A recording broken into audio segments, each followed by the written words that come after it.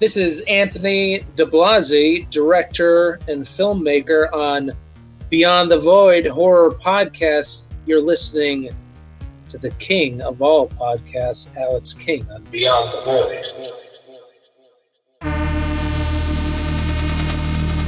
As you walk through the valley of the shadow of hell, you will realize that there is something ahead. Something that lurks behind the dark veil. A veil that is beyond our own comprehension. Beyond the void.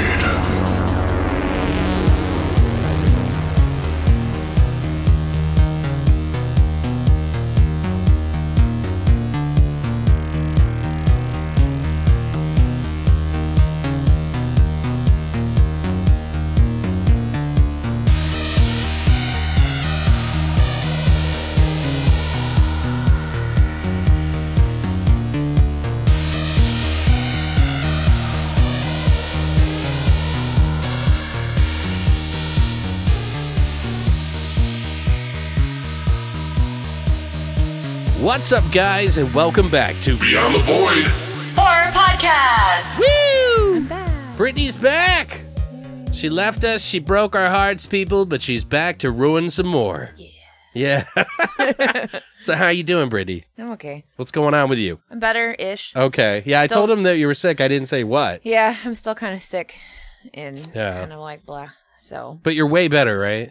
well, yeah, it's like night and day difference from like last week to today, but it's still kind of shitty. But it is what it is. She was lying to us, guys. She wasn't sick at all. We already we closed the case. I just hate you. Guys, today we're going to be doing something very special. Not only are we going to be reviewing the movies Dread and The Midnight Meat Train. but we're also going to be doing an interview with the director of Dread, the executive producer of The Midnight Meat Train, and also the director of the movie Last Shift. So he was able to come on, Anthony DeBlasi, and super fun interview that we had with him. So you guys want to stick around for that. And then after we do the interview, you're going to want to check out our reviews of the movie. So just giving you a heads up now, it's going to be a little bit of a longer episode than normal, but Get over it. yeah, just split it up over your week, 20 minutes here, an hour there. Stop yelling at me. But yeah, guys, you're definitely going to want to check it out. So I'm really excited about it. I had a really good time with Anthony, so I think you're going to really enjoy it. And we talk about some spooky shit. So, but you're feeling better. Did you do anything cool on your way time? Like anything like on your personal time? Because it sounded like you had some time to yourself. I did, so no, not really, because I felt like shit. But I started school this week, so that's cool. Oh, yeah. It's stressful as fuck. A lot of studying, It's a lot. Originally I had 4 classes, but I dropped my math one so I could just focus on the 3, because me trying to take 4 classes is like more than full time. But it's a specialized school, so you don't have to take all the it's dumb not. classes, This is regular right? college. Really? Oh, God. Yeah, so I have to take dumb classes, but Backpacking 101. like I literally spent on Tuesday 5 hours just for one class. 5 fucking hours on one class, and I'm like, holy shit. But my instructors are, I'm doing everything online, but my instructors are really nice, and they're teachers and shit. They're cool, and I like it. I'm interested. My English class I'm excited about, because the shit we're going to have to write about is stuff that I'm interested in writing about. Right. So it's called, the course is Writing in Our World is basically what it's about. So I'm interested in that, because it's stuff I like to talk about, so. And I'm fucking good at writing. So I'm kind of stoked to get back to English. My teacher already told me that I had the best introduction essay that he's read ever. Oh, damn. So I was like, that's fucking cool. Oh, yeah. And I was just telling him about myself, and it was just liked how I referred to death. I haven't done that shit in forever, dude. Well, it's been 8 years since I've done anything school related, so that's why I'm really, it's draining the shit out of me. I'm not right gonna now. live by their rules anymore. Yeah, it's just, I'm losing my mind. All those extra classes, it's like, I don't Bio's know. hard. Well, I have to, bio, it makes sense. That's one I have to do, because that's science. So You know what's really funny is when I I'm was going in to be a scientist. when I was in trying to get my associate's degree, I had a backpacking class, and Are you fucking kidding? during this time, I partook in some of the extracurricular activities. Weed. I don't know, maybe. So It's funny too because like we went on this backpacking trip, so it was either take PE or some other. I'd go backpacking. Yeah, I was like, fuck this, I'm gonna do fucking backpacking. I want to fucking be a PE for fucking fucking associate's degree, fucking community college. Like what the fuck every day? Yeah, like fuck this. So I did the backpacking, and we all just ended up getting fucking high the whole time. It's perfect. And then a teacher was so pissed, and he was like a hippie. So like, we thought it was cool, we were just stupid, like my friend's like, I brought this. And I was like, oh shit. It's like your typical and he was like, college movie. We're going to go check out nature, guys. Let's go check out the butterflies. And we're like, nah, we're good. I'm going to sleep. Eat So these by Cheetos. the end of the trip, he was like, you know what? He was like, I was going to fail a lot of you guys, but I realized that you would just take the class again. So I'm just going to fucking give you all A's. Please don't come back. That's how I would teach a class. I was like, yeah, you're harshing my gig, bro. Like, I just want to smoke some more pot. That's hilarious. Anyway. I love it. Anyway, guys, so I think it might be that time. What time is it? Horse shots!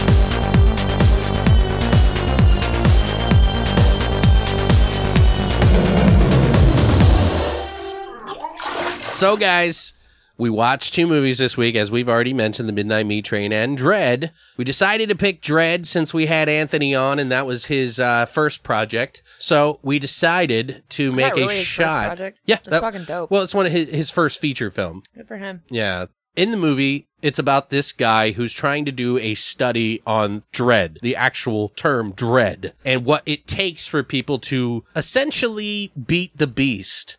One of the lines he says in the movie is, you either chase the beast or you either go after the beast or the beast eventually comes to find you. So we decided to call this shot Chase the Beast. And what is in a Chase the Beast, you might ask? Well, a lot of stuff, actually. They were like, oh, what is it? Garbage. No. So we're kind of taking like a Jägermeister shot, kind of making our own spin on it. So what you do with this shot is you're going to basically take 1/2 a shot of Jägermeister. Then you're going to take 1/4 of a shot of tomato juice. And then 1/4 Bacardi 151. Now, what makes this one unique is after you shoot it, you're going to have a hot sauce backer. So you're going to basically, like, if you take a bottle of hot sauce and drop a drop or two in your mouth after you do the shot, and that's called chasing the beast. So chase the beast, bitches. But, but yeah, would you do it? No. You don't like hot sauce. I'm not going to chase the beast, but I'll do the shot. It sounds like we're doing drugs when you say it like that. Chase the beast, chase bro. The beast, bro. But I'm not going to do the hot shot. Yeah, we don't mean to refer to any kind of hardcore drugs or anything, guys. And do the shot. Hi, rhymed. So, guys, if you want to find out how to make a Chase the Beast, all you have to do is go to our website at longlivethevoid.com and check out our hashtag horror shot section now. That's it for Horror Shots. Horror Shot! So we're not going to be doing the news now, guys. Obviously, because we're going to be low on time this week, and we don't want to make it a 5-hour episode or something. And not that the news is that long, but... We could, but... I think it's time for us to jump into the interview with Anthony DiBlasi, and I think you guys are going to really like this, so buckle the fuck up and get ready, and we'll do the interview right now.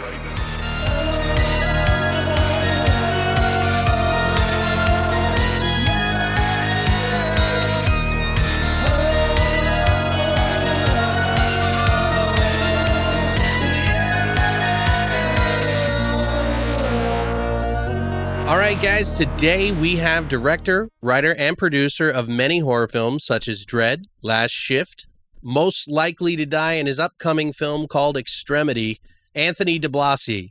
Welcome to Beyond the Void Horror Podcast, Anthony. Thanks, guys. Happy to be here. How you doing today? I'm good. Thanks for having me on. Nice, man. Well, I think we're all pretty excited about your next entry into the genre with Extremity, but, before we jump right into that, I wanted to ask you some questions about some of your earlier work and your beginnings. Where are you originally from, and how'd you get introduced to filmmaking and possibly the genre of horror? I'm originally from Boston, born and raised up there, and then I went to Emerson College for film. And, you know, the whole reason I wanted to go to Emerson is because they had an LA program, which now is huge. Right. They have a much bigger building in Hollywood now. When I went, it was like a satellite office. So I came down. So it was great transition. Hey, I'm going to move to LA, finish my last semester in Emerson and just, you know, take the leap, which I did. And then when you're out here, you're like interning. And the intern I got was with Marvel. Oh, wow. Yeah, it was like Kevin Feige and that team. And they had just finished the first Sam Raimi Spider-Man. It wasn't out. Like it was such a small office, and it was like basically, you know, making these packets of comic book stuff to send to potential investors and things like that. Because they weren't Marvel yet, right? They were still like a satellite company with different studios. And I think like with that Sam Raimi Spider-Man came out, that was the one that kind of cemented their path to a much greater success. Absolutely, for superheroes in general, I think. Yeah. So that was a great experience to work with them, and it was, but they weren't in production yet. And I actually had more time, so I loved horror, and it was funny because that was right. I think it was right when it came out. It was like the original Nightmare on Elm Street box set came out, and they had on that box set they had tons of special features on it, and I was watching that, and Clive Barker was on that a lot. And, you know, I was a fan of Clive's work, but hearing him speak in those ways about horror from that disc, I was like, wow, I really like what he has to say. And at the time, I just asked my advisor, I was like, hey, I'd love to get like another internship in horror because I have the time. Do you know any of these guys? And it was like, you know, the Wes Craven, John Carpenter, Clive, and all that stuff, who all had offices in California. And she put me in contact with Joe Daly, who was my producing partner for many years. And he was from Massachusetts. Oh, wow. So that was like our connection. I reached out to him, you know, pestered him long enough to set up an interview. And I went in and met those guys and met Clive. And that was that. I got an internship with them. And then very quickly, because they were just starting to ramp up production, they did that sci-fi movie Saint Sinner years ago. That was right when I started. And Joe had to go to Canada. So I just kind of stepped into the LA office. And I was just thrown into the fire, which was amazing. That's the perfect way to do it, right? It was the perfect way because they, you know, it wasn't like they didn't have some kind of harsh infrastructure in their office and they just needed the help. And Joe was really ramping up with development. I mean, the thing that's when you're in the studio world, and I was in that studio world for such a long time, the fans and fans of Clive, they don't know what's going on behind the scenes because we had Clive's projects in development literally like every studio in town. It was nonstop. And just to put it into perspective, like Damnation, that was a movie we had in development before I got hired. All the way up until post-Dread, Book of Blood, Midnight Meat Train. We're talking like 12 solid years of development, and it was at Warner Brothers. And that's several writers on it. I eventually became a writer on it. The same executives, for the most part, who was Phoenix Pictures at the time, who eventually did Shutter Island and Zodiac. But it's funny because it goes on for so long. And it's same with Midnight Meat Train. I mean, we had developed that probably for about 4 or 5 years of active development at various places before kind of Lakeshore took it to where it needed to go. It's interesting because that was Ryuichi Kitamura's first foray into the U.S. market, pretty much. Totally, yeah. He was awesome to work with. He did some great stuff on that film, which is, you know, such an action film. Even more than a horror movie, really. It has some great action in it, and that was a fun project. Well, I mean, this is obviously what cemented all this stuff with Clive Barker doing Dread and obviously the Midnight Meat Train and everything. So have you been a fan of his before all that too, or? Yeah, I mean, I was definitely I was a fan of his films. I was never. I hadn't read a single Clive Barker book before I got hired with him. Great. Okay. And I'd say growing up, I wasn't an avid reader. I read far more now than I did then, because I was more of a movie guy. I'm watching tons of movies. I thought Candyman was brilliant. Still to this day, I think it's such a great elevated genre piece, and Hellraiser and all his films. So, and it's funny because Clive is like a Renaissance man, right? He dabbles in so many different areas, including being a painter and stuff. Right. Yeah. I've seen some of his work. Yeah.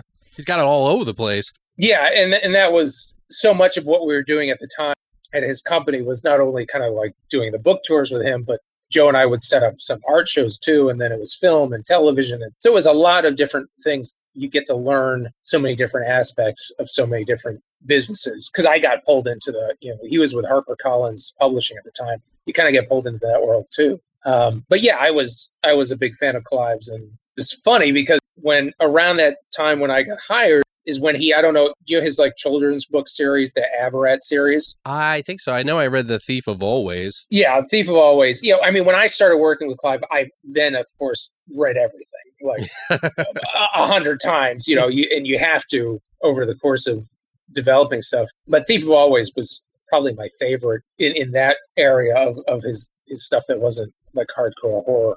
He had painted all these paintings for Abarat. And, it had been a while. He had done Gods and Monsters. He was a producer and he developed that. That was like a passion project for him. But it had been a while since he had done any horror films. His agency, he painted all these amazing oil paintings, and they were huge. And we had a whole warehouse with hundreds of giant oil paintings. And you'd bring these, we brought, like Disney went in there. They had like a show and tell with all the studios and saying, hey, we want to make this into a movie. And he's writing the book right now. And they had sold Abarat to Disney. And on that momentum, we ended up setting up a lot of his Books of Blood properties at various studios around town. But it was funny because they were like, yes, we want this. And then when you get into the development process, they'd be like, wait, this is dark. Like, this is really dark. What did you think? It got to that, it gets to that point because you're like, wait a second, did you ever even read that story when you like signed up to make it into a movie? And it kind of felt like that for a long time because it was like we took this momentum of, we got like stuck in this quagmire of young adult with a couple properties, and at the same time had a lot of hardcore horror stuff.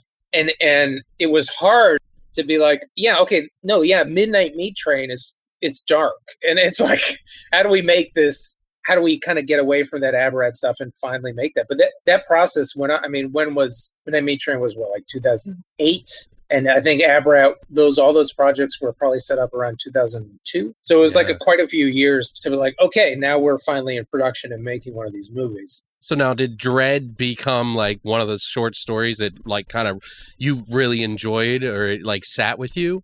Dread and Pig Blood Blues were my two favorites from the Books of Blood. When I was coming up in the ranks, those were the two I really gravitated towards.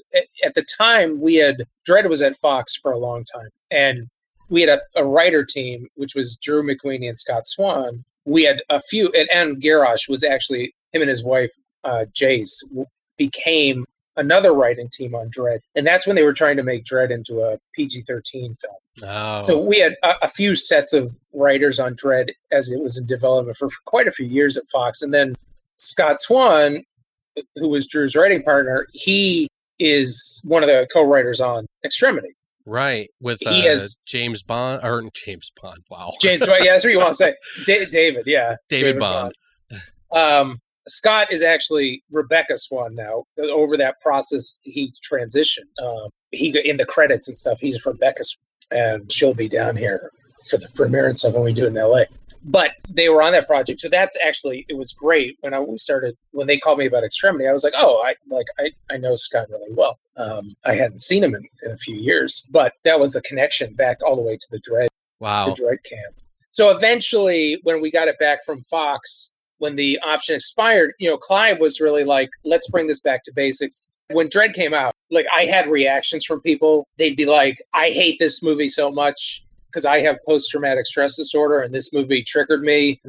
And if I meet this writer, I'm going to spit on them. It was from that reaction to people who really loved it. Like it was it split audiences. It still does. It's not like a feel-good movie, right?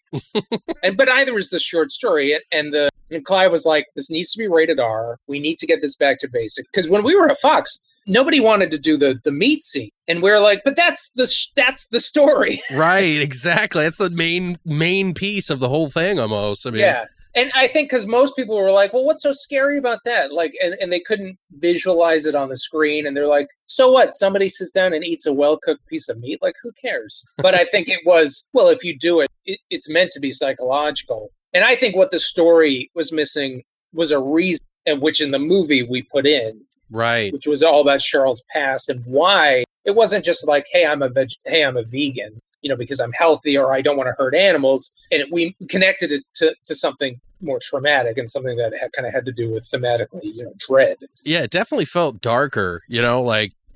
Yeah. And I think Quaid's character in particular was, it gave so much more depth to him because you kind of know what kind of person he is through the eyes of Steven for the most part. But I feel like the movie really shines. Plus the actor, obviously, Sean Evans. Sean Evans, yeah. Yeah, I think Sean did a great job. And, some hardcore fans of the story, and you got to know when you're making a movie that most people who watch these films have never read the short story. They don't even know it's a short story. So you're making a movie for the movie audience, and obviously fans of the short story, some of them didn't like how we changed the ending. But to me, I think the movie became more Quaid's movie. It's more about Quaid than it is Steven. And I think in the short story is much more about Steven and not, and Quaid is someone, like you said, you see through Steven's eyes. Yeah, it's definitely, and you also kind of split the character of Steven into two characters as well. So yeah, with that Joshua character, right, wanting to open it up and stuff. Which that scene with him and him screaming "mommy," oh man, that was pretty good. That's good. I'm glad. Yeah, no, I was like, oh man, like that's so sad. Like we shot that whole movie in London. And we had just some great actors in there. I mean, Jackson flew up from the States, but Sean Evans is from the UK, and he's been doing that Endeavor show for a long time. He plays like a young, what is it? Is it Sherlock? No, it's an English character that's like Sherlock Holmes. I can't remember the. Clive was like 24 episodes too, right? Yeah, he's been doing that for a while. His show Endeavor is a spin-off of a very famous English detective show that Clive loved. And now I don't remember the name of it, but it was like, it was like more of a modern day Sherlock Holmes. Gotcha. Okay. Detective Morse or something. But yeah, we had a great cast in the UK. So how did Clive, did he enjoy the outcome? Do you know? Yeah. I hope so. At the time he said he did. I don't know. He was in LA for most of it. He came down for a little bit and visited family and stuff when he was down there and came to set I think he was there for about a week of the production. But yeah, he was really happy with it. I feel like that meat scene, the important one we were talking about was Cheryl eating the meat. I think that was like it was like you kind of gave it a little bit of both the story, because it was very similar in how Quaid was explaining it. He's like, see here how she's like doing this, and like it was like you were honoring it, and then on the same end you kind of added to it a little bit because she eats the steak, and when she finishes it to the bone, what was that, by the way? It was a steak that was made of glycerin. Okay. And it's a funny story because I went and literally picked out this huge porterhouse steak from a butcher, and they had these great, these old school butchers down there. We went to this butcher shop. I literally picked out the piece of meat. The effects team bought it, brought it back to their offices. They bought like several cuts of that same piece of beef. They laid them out and let them rot at various stages. So every time, like they took a fresh mold, they took a mold of the fresh steak, then they took a mold of like a day old steak, and then like a 2-day, and then a 4-day, and a 5-day. And they let that piece of meat rot, and it grew its own maggots. It got maggots, and they took casts along the way. So in that progress, we had these glycerin steaks with real maggots. And we actually had the steak on set, the rotted steak that they had kept all that time. I opened it for the actress so she could smell it before she ate the steak. Oh, wow. And so so I tear off the lid. She takes like a big whiff of this rotted steak with all these maggots on it, close it, and then call action. And she bites into this. Oh, man. And when it was done, I ate it. And I got to tell you, it's funny because when they were making this glycerin steak, they asked me, do you want it flavored? Like, do you want it like lemon or like something? I'm like, I don't know. No, it's fine. I think I asked her and she was like, no, it can just be plain. Okay, that thing, when I bit into it, I literally almost puked all over that room. Like that's how disgusting that glycerin steak was. And I don't know how she sat there and ate it like that, because she couldn't swallow it, which is funny because it was like, the steak needs to be edible. And when, I think the the day we were shooting or a couple days before, I said the word swallow, and they were like, well, she can't swallow it. I'm like, what? I thought it was edible. I'm like, well, she can chew it. She can't digest it. I'm like, okay, well, then we'll just, cut around it. So every time she'd chew, and then she'd spit it out. Oh, wow. Is she a real vegetarian? She was a real vegetarian, yeah. Wow. That actress was. But I mean, it wasn't, it was fake. It was essentially made out of soap. I don't know. Like glycerin is like kind of soapy. I took like 3 bites. I was like, all right, that's all. That's it. Yeah, I can't even imagine. She was a champ. Yeah, because she really did. I mean, she bit it all the way down to that bone, essentially. She tore off, all the meat with her mouth and chewed every piece of it. That's crazy. Yeah, you added another extra character in the story, too, with Abby, the girl with the birthmark. Yeah, Abby is probably one of the characters I'm most proud of in that film because, at the time when I was writing the script, I really wanted a character that was the physical embodiment of what Dredd was. And in the book and in real life, people often interchange fear and dread for the same thing. But, dread is the anticipation of something. Right. Fear is being fearful of something. And so with the meat, and that's why the meat, I'm like, that's the crux of the whole story. And that's what it comes down to, in that it was such a poetic statement in that story. It's a well-cooked piece of beef.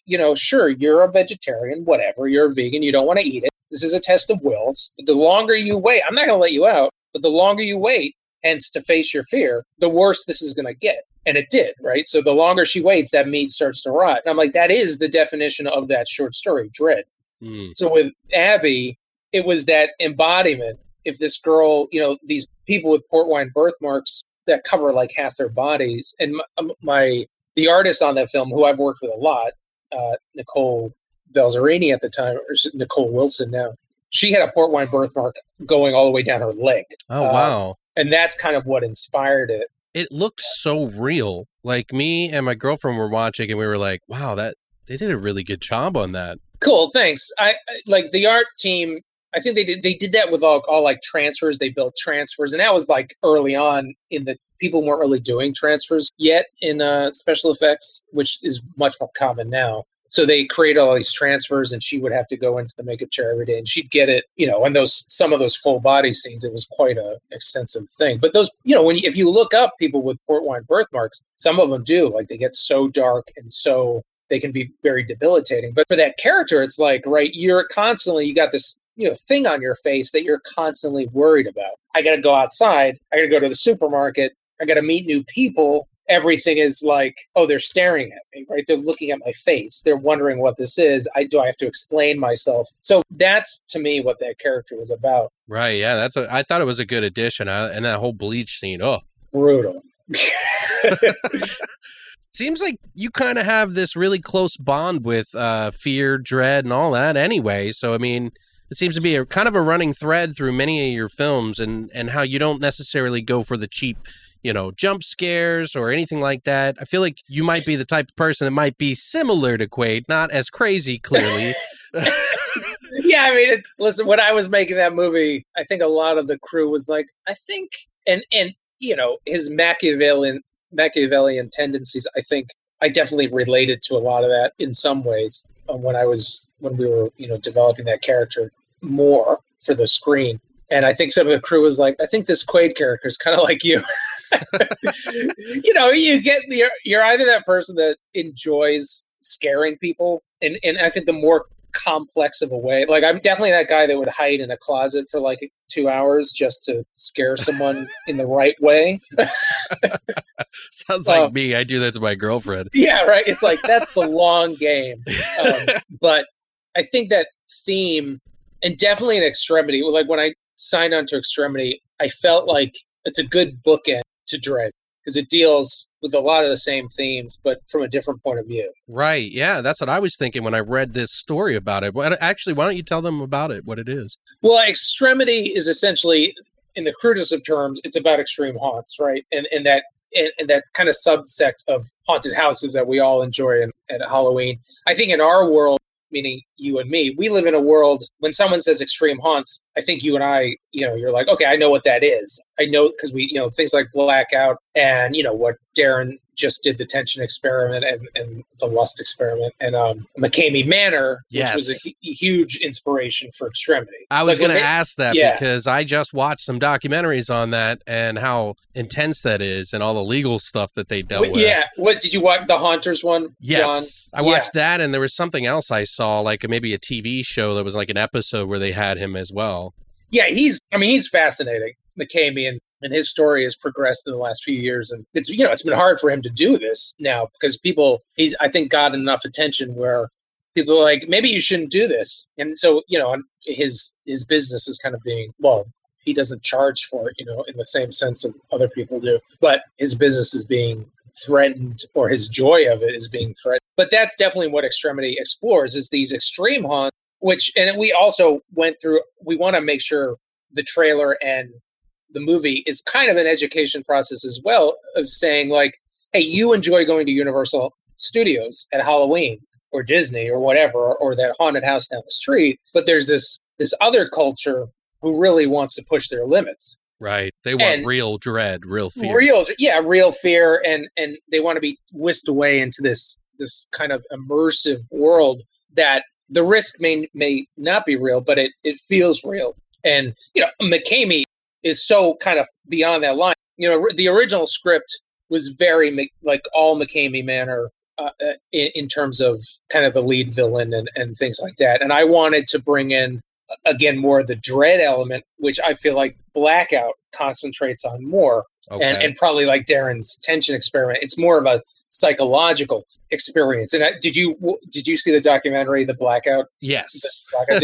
Right. Yeah. So that gets into more of this kind of, hey, let's get in your head. And there's also a lot of psychosexual elements to Blackout, where McCamey really stays away from the sexual stuff. And you can see why, because it's very hands-on. Right. Yeah. McCamey. But they're kind of on these opposite sides of the same spectrum of pushing people's limits. And the Blackout, in theirs, I love that element. They dealt with more of who are the people that go to these things. And with Blackout, it's like some people can go and be like, oh, that was cool. But some people go and it becomes a religion to them. And I thought that was a fascinating part of it. And that's definitely something we deal with. It's almost, the Extremity is almost a cautionary tale for the extreme haunts, not for people going to them. Okay. Because it's kind of like, do you really know who you're bringing into this world? Do you really understand? I think that's a theme I gravitate towards in a lot of my work with missionary dread, is like that person who's asking you to bum a cigarette in the alley, which is how dread starts. Right. Yeah. Something as simple and mundane and benign. Right. And isn't that how almost every tragedy starts? in a very mundane way. And I think that's fascinating. It's like these people we invite into our lives very easily and sometimes very inconsequentially can have very dire effects just a little ways down the road. Because, you don't know. You don't know what goes on in someone's head. That's why it's always like someone commits a mass murder. They're like, I don't know. He was such a nice person. See, and that's the fascinating thing of it, is he probably was, or he probably still is such a nice person.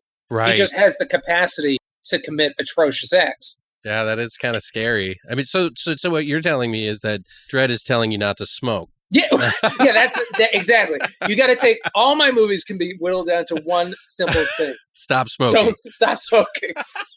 In Missionary, it's like, don't talk to Mormons. I don't know. Like, every movie needs a theme. I saw in an interview with you, you had mentioned that, and it was very brief. You said that the only thing that really scares you is the paranormal, ghosts and such. Have you ever had any personal experiences, and are you a believer? Oh, without a doubt, yeah. Yeah, movies about the paranormal freak me out, but they're the movies I love. And that's like Last Shift. Right. In a lot of ways, I say like Last Shift was my first kind of real horror movie, because it was a movie designed around, hey, I want to scare people. With movies like Dread and Missionary and Extremity, they're not really movies designed to scare you emotionally, or let's say, I don't know what the word is, but physically to scare you. I guess it is movies like Dread and Missionary and Extremity is more of a, it's a psychological thing. It's meant to make you feel disturbed or think. But with Last Shift, I wanted to make a movie that was like, well, this is the kind of movie that would probably scare me. And like movies like The Shining, growing up seeing that as a child, Sure. which, that shit scares me. And it still scares me, probably less so than it did back then. But I definitely feel like I see spirits a lot. Okay. This is what I'm curious about, because I've had my own personal experiences, so you can rest easy. Yeah, I mean, it's definitely my mom, who's passed away now. She was always very psychic, in terms of how she presented the world and how she talked about things, and like, oh, you're going to meet this person. Yeah, very empathic and could pick up on that stuff. But my mom was also like, if you can see it in real life, it's not a spirit, it's a demon. She was very on that side of things when it came to religion, meaning anything that manifests itself in this world, like you may think it's a ghost, but it's not. It's a demon. And I'm like, okay, that's an approach, but and maybe a completely valid one, in terms of that, if people believe in it. But like, I definitely, I get into the early morning hours sometimes, and it's always location based. So it's like if I'm staying somewhere, I was in where was I with? I always forget the name of it. It's the oldest town in Florida because we shot Last Shift in Florida. It's like St. Peter. Oh. Is it St. I don't know. It's a Spanish settled town in Florida. It's an awesome town. It's the first settled place in America. But I had stayed there at this old hotel, and I woke up in the early morning, and I was in a dream. It was the weirdest experience, and I have experiences like this all the time. And who knows? Maybe it's bullshit, but maybe not. I was in a dream, and in the dream, I was driving down the road.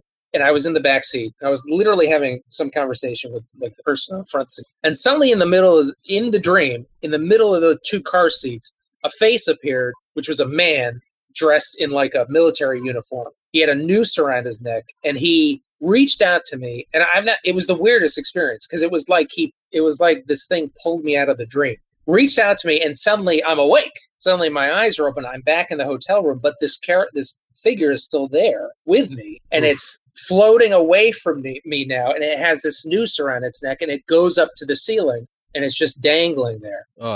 And literally the next day, because there's a lot of hotels that are based on like, oh, come here, we're haunted. And I talked to the woman who owned it. I was like, do people have experiences up in those upper rooms? And she's like, yes. There's a military soldier that committed suicide by hanging in his upper room. And it wasn't my room, it was the room next to mine. And I was like, well, okay, there you go, right? How can that There's be no way that you could have figured that out. Yeah, no. Yeah. And it was funny because after, this isn't funny. I don't know why I said it's funny, but after my mom had passed away, I never had any like, oh, hey, there's my mom. Well, until I was dating this girl. And I had gotten out of a long relationship, and I was in that relationship when my mother passed away. Literally same thing. Woke up early morning, and my mom was floating above me on the bed, but like high up towards the ceiling. And she was looking down at me, and she was really like pissed. Like, who's this chick you're in bed with? Right? No, I'm not shitting. The next morning, this girl's shoes were... You know how when you might go to sleep, right, or whatever, you take your shoes off, you put them next to each other? Sure. This girl's shoes were next to, like, as this pair of shoes would look, except they were turned upside down. Ooh. Completely next to each other, the same exact way, but they were upside down, soles up. And I was like, if that's not a message, I don't know what else is, So you guys did you continue to be together, or did that? No. Okay, well... No. I took the advice of my dead mother. That's a good sign, I would say. Yeah. You don't get any better than that, I don't think. But I guess if you believe what my mother believed, then that wasn't my mother, it was a demon. So. Oh, yeah, huh? That's true, huh? It's true. Maybe she just wanted to scare you into thinking it was, so you would stop. Yeah. Either way, it was good advice. I won't go into detail about mine, but you mentioned the dreaming and then waking up to something. That is exactly what happened to me. I woke up from a dream about demons that scared me. Yeah. I woke up panicking, and something was slapping the foot of my bed for at least a minute. Yeah. And I woke my girlfriend up, and as soon as I did, it went away. It started to fade out. And I had to shine a light at the end of the bed, nothing there. Well, and that's the key, I think, is like, because it's easy to explain away when you're in a dream state. Because I often have a lot of waking dreams too, especially like when I'm stressed out or something. It's easy to explain away if you're in a dream state because you're waking up from a dream. But my test is always time, right? Like if I wake up and see something, like I had woken up and saw something sitting in my chair across the room.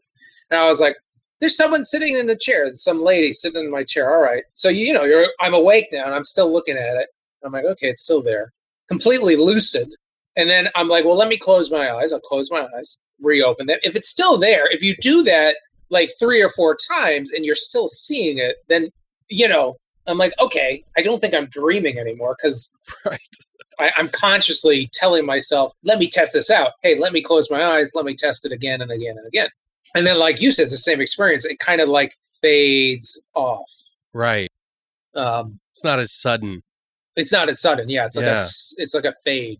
That's interesting. And, and part of the reason I wanted to ask you about that is not just because I heard you say that, but your movie Last Shift, holy crap, that scene with the flashlight in the cell reminded me of my experience and how terrified I was because of it. And that I just was curious about because, God, that movie spooked the crap out of me. That's awesome. When Scott, who's the co-writer and producer on that, I had gone to him and I was like, listen, I have like a kind of an idea for a movie. I wanted to do something really contained and have a major part of it be the sound design because we had a really good relationship with our sound team. We had already worked with them a couple times. And I said, let's get in on this with the sound team right from the get-go and let's design these scenes in the writing process. So literally before production, I went in there with the sound team into our location that we were shooting the movie. And we had a whole day of sound sessions where we recorded actors doing tons of sound design for the movie that I could use during the edit and during the sound design process. So we were hand in hand. We designed all these sound elements ahead of time. That's awesome. And that scene, I was like, I want a scene that's literally just sound and that it like goes to black and it stays like that for a pretty long time. Yeah. And obviously seems like forever when you're watching. Yes, that's right. It's a long time. And it's like, listen, if you're watching the movie on your phone, you're not going to get the experience. But if you're watching that movie in a theater or on a good sound system or on a pair of headphones, then you're going to have a really visceral experience because it's all directional too. It's like, you're hearing her search around in the dark for a flashlight. She knocks it across the room and somebody picks it up and we recorded those actual sounds in that cell and played it out. That's played awesome. All those sounds out. Yeah, that genuinely struck a nerve with me. I was, first of all, I was so engrossed in the movie as from start to finish. At first, I wasn't sure because I was like, I didn't know who this person was. I didn't know how it was going to go. But now it's become kind of one of the movies that I always tell people about if they want a spooky film. Like, you got to watch this. Like, check it out. Awesome. Thanks, man. Yeah, I mean, it's good to, having been out a couple of years now, it's cool to still see people watch, kind of discovering it for the first time, right? They're like, oh, I saw this movie on Netflix. And it was like, I'm glad that people are still discovering it. Do you think that maybe some of the experiences you've had have kind of helped play into like the scares in that movie? Because it's pretty psychological. It's very subtle reveals. It's not like you're just, although there's that one girl who smashes her head on the table, which was awesome. Yeah, I think so. I mean, I think that it must, right? That kind of that design element that helps you kind of plot out a scare, which is similar to plotting out a magic trick or something, right? You're right. Like, how do you draw someone's attention? How do you misdirect? How do you, comedy and horror, right? They're like on two sides of the spectrum in terms of like trying to make someone laugh. Comedies are hard to do. It's like, how do you, because also comedy can be very specific. The same with horror.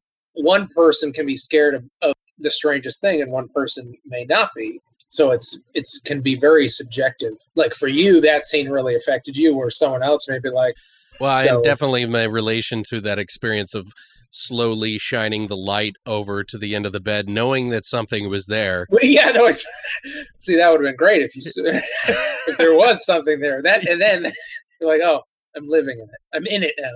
Yeah. Which one do you think you're most proud of out of all the horror movies that you've done, or out of the movies in general? Yeah, it's tough. I think like I can easily tell you the movies I'm most proud of, and that's Dread, Missionary, Last Shift, and probably Extremity. Right. They're all different experiences. When I made Dread, it was a 32-day shoot or something. It was a pretty big production. I had a lot of prep time on it. Much different experience to Last Shift, which I said to Scott and I had just come off Missionary, and I was like, why don't we just make a movie for fun, like to scare people? We shot Last Shift in 10 days. Wow, really? Yeah, that whole movie was 10 days. That's and great. All night shoots. And it was fun and intense, and like, you kind of, and Juliana, who's on Arrow now, she was, so strong. She literally, with that schedule, had no downtime. And there are like, she's in every scene. Yeah, that's true. So it's a constant, it is a constant, kind of emotional roller coaster for her. And that's like boot camp for probably seeped into the film too. Yeah. Oh, it does. Yeah, for sure.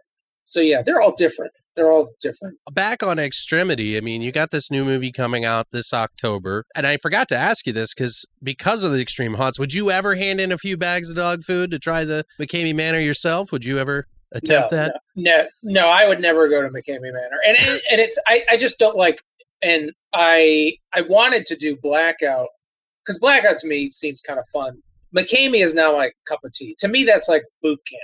Like, that's like, I think a lot of people who go right into McKamey, they're looking to overcome something within themselves, and they're also wanting to be that person, because he really does well, right? He makes these little movies, and he does well branding himself as like, you don't want to come here.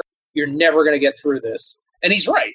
There's a show on Netflix right now called, I don't know. It's like about dark traveling. Oh, yes. That's where I saw it on. Oh, what you said? Yeah, he was on that too. He went to McKamey. And that was like, right? He was in there for like, 30 seconds? He's like, I'm out. I mean, even the guy who wanted to do it came out immediately after. He was only in there for 3 minutes? Yeah. They both wanted to do it together too, which was surprising. And then they were like, nope, I'm out.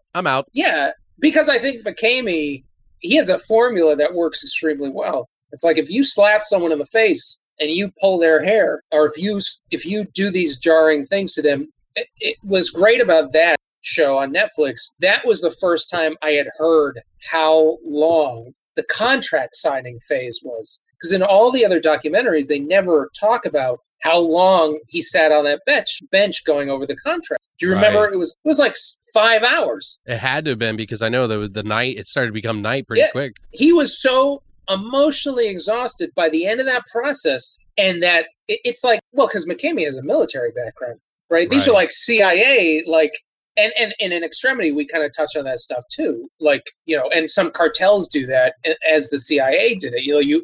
I don't know if you ever heard the story, and don't quote me on this. You can quote me, but there was a story that Skinny Puppy sued the CIA. Right. Because they were using did you hear that? Like, yes, I belong to sort of the scene in a way. So is that true? Like, is that true that they were using their music as psychological warfare, right? Yeah. Which they did in Vietnam, too. They were using their music. If you guys are not sure, they were using Skinny Puppy's music to get into the heads of other people by playing it extremely loud. Yeah. And you put them like in you got to watch like an episode of Dateline, and this guy got kidnapped in Mexico. Cartel did the same thing to him because they were trying to get ransom. They locked him in a tiny little box between walls, and they just pumped death metal industrial metal into nonstop. And we touch on that, and we do things like that in Extremity as well. These certain things work really well. And with McKamey, if you pull someone's hair, like there's a process at the beginning where he's like slapping them in the face and pulling their hair, you get their fight or flight mechanism going. You get their adrenaline pumping, and then suddenly everything becomes, you're like on the verge of a panic attack, or you're having a panic attack. Like like the guy from that Netflix show that the host, he was like, remember, he started crying right after he got out, and he was like, I'm getting emotional. I don't understand why. It's just biology. It's not like the guy's some coward. It's just biology. Reminds me a little bit of how people that do suspension from hooks. And how they deal with it's like the pain is a release to them and a religious experience most times to those people, Yeah. just like this would be. So that's interesting. You kind of said that it's more about the people who are running the business more than it is the people. Now, is there a supernatural element to this, or is it just going to be humanity and its horror? Yeah, no, it's very much like Dread in the sense that it's psychological. There's nothing supernatural in it. Okay. Now you may see imagery in the trailer that says, "Oh, that looks supernatural," but it's not. It's not. There's kind of like in Dread, I made the presence of someone's psychology a character. Quaid had the Axeman, and something similar I did in Extremity, where Alice, I kind of stopped halfway in terms of what the movie's about. But Extreme Haunts is like the overall, this is what we're exploring. But the character, her name's Allison, and she, which I find a lot of these people who go to these extreme haunts looking for this extreme experience, she's looking to overcome these demons she has in her life.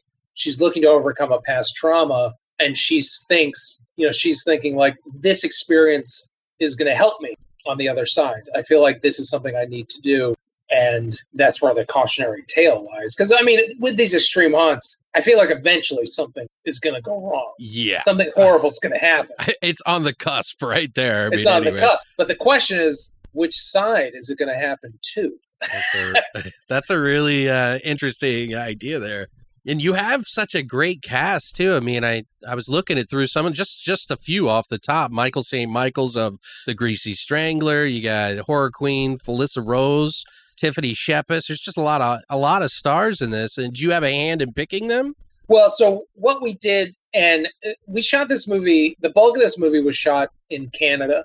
And we had a couple days planned in Los Angeles. So, because a lot of us live in LA, well, the stuff we shot in LA, it's a lot of cameo work. So a lot of the names were kind of these horror icons and whatnot, and Michael from The Greasy Strangler and stuff, they came out and did these cameos, which is essentially a lot of my teaching process to the audience of like, hey, if you don't know what an extreme haunt is, this is what it is. And I go through these things that are like Blackout and McCamey Manor. And so we had, Ricky Dean Logan and Tiffany Shepis and Felissa Rose and Michael and a handful of other actors come down, and they did Jeffrey Reddick, there's also a movie within a movie in Extremity, which is fun. That sounds good, yeah.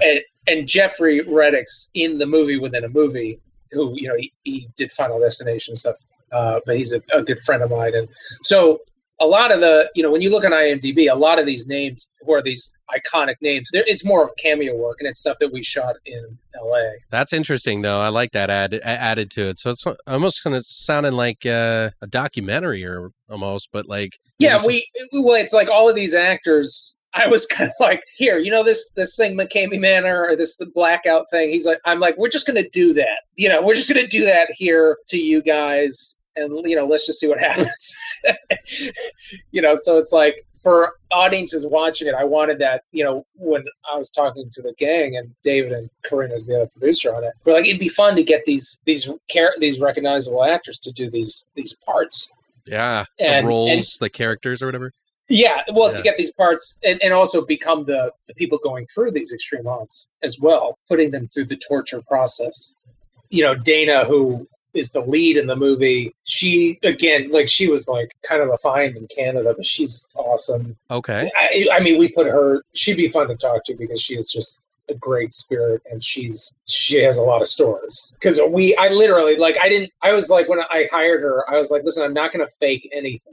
I'm going to do, because I'm like, if these people in real life go through these things and do these things, then we're going to do it too. It's not going to kill you. Right. As long as we do it safe. But, because there's a whole waterboarding sequence in the movie, and we waterboarded her for quite a long time, Holy crap. And hopefully you didn't prep her with the McCamey Manor ones, did you? You were like, yeah, yeah, she had. I was like, I wanted her to know what she was getting into, and it's a grueling. She came out with a lot of kind of superficial injuries and stuff, but she was constantly getting beat up. And her, the waterboarding I did first. I was like, watch me do it, and I hadn't done it ever before. Have you ever been waterboarded?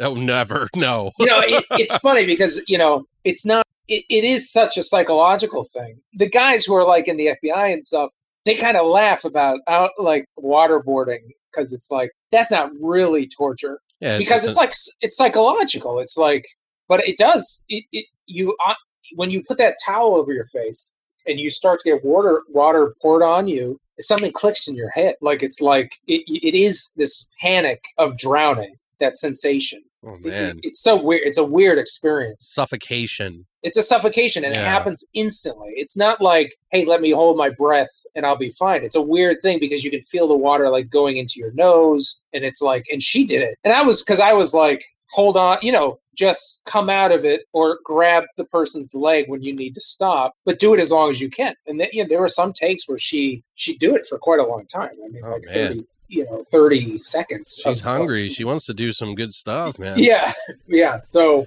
we did all this stuff in the movie. So I'm sure she's got a lot of stories. Yeah, that would be great to have her on and ask her about that stuff. Be like, yeah, they waterboarded me. So check this out. Check this out.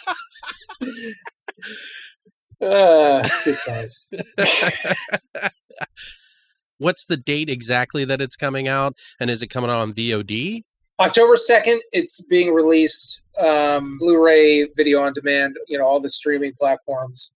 And then we're doing a limited theatrical run the week before that. So they haven't finished booking the cities. We're having a Los Angeles premiere September 17th, which will also be open to the public. Oh, nice. So anyone in the Hollywood area can come out and check that out. It's actually playing Arizona as well. Really? Yeah, I think it's in Phoenix. Will you be out here for that one? I don't think so. I might. Okay. I might. If you do, you should let me know. Yeah. I'll definitely go either way, but I'm just saying. Go down, pack the house. Yes, there you go. Seems like you kind of like a lot of different genres. Is there any one genre you'd like to tackle next?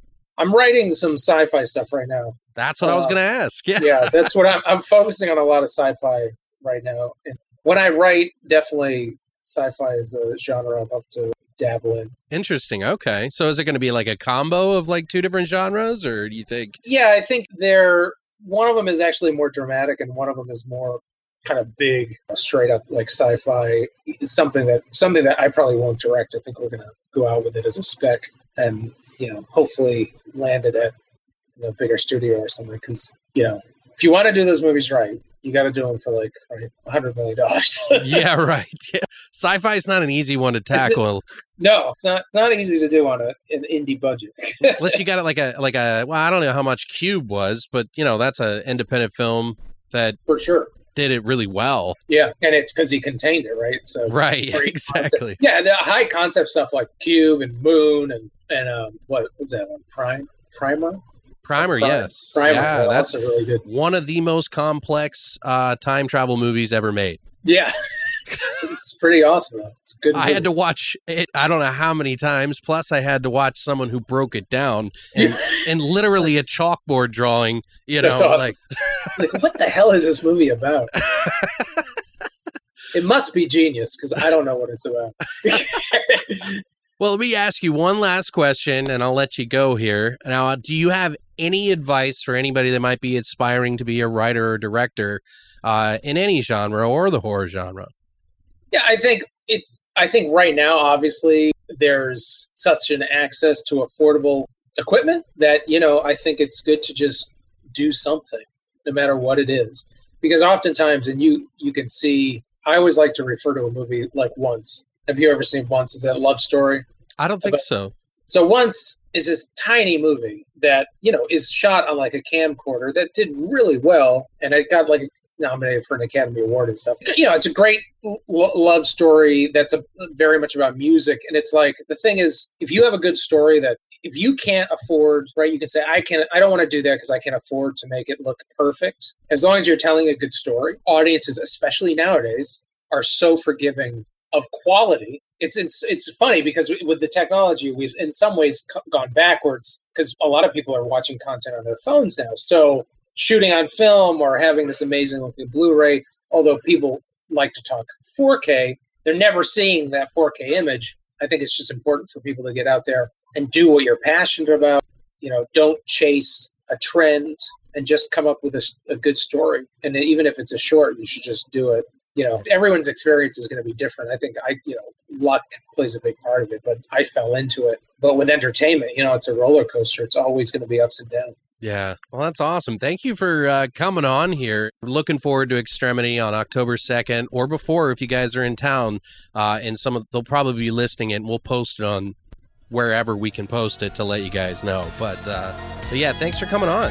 No, it was great. Thanks for having me, guys. Talk to you soon.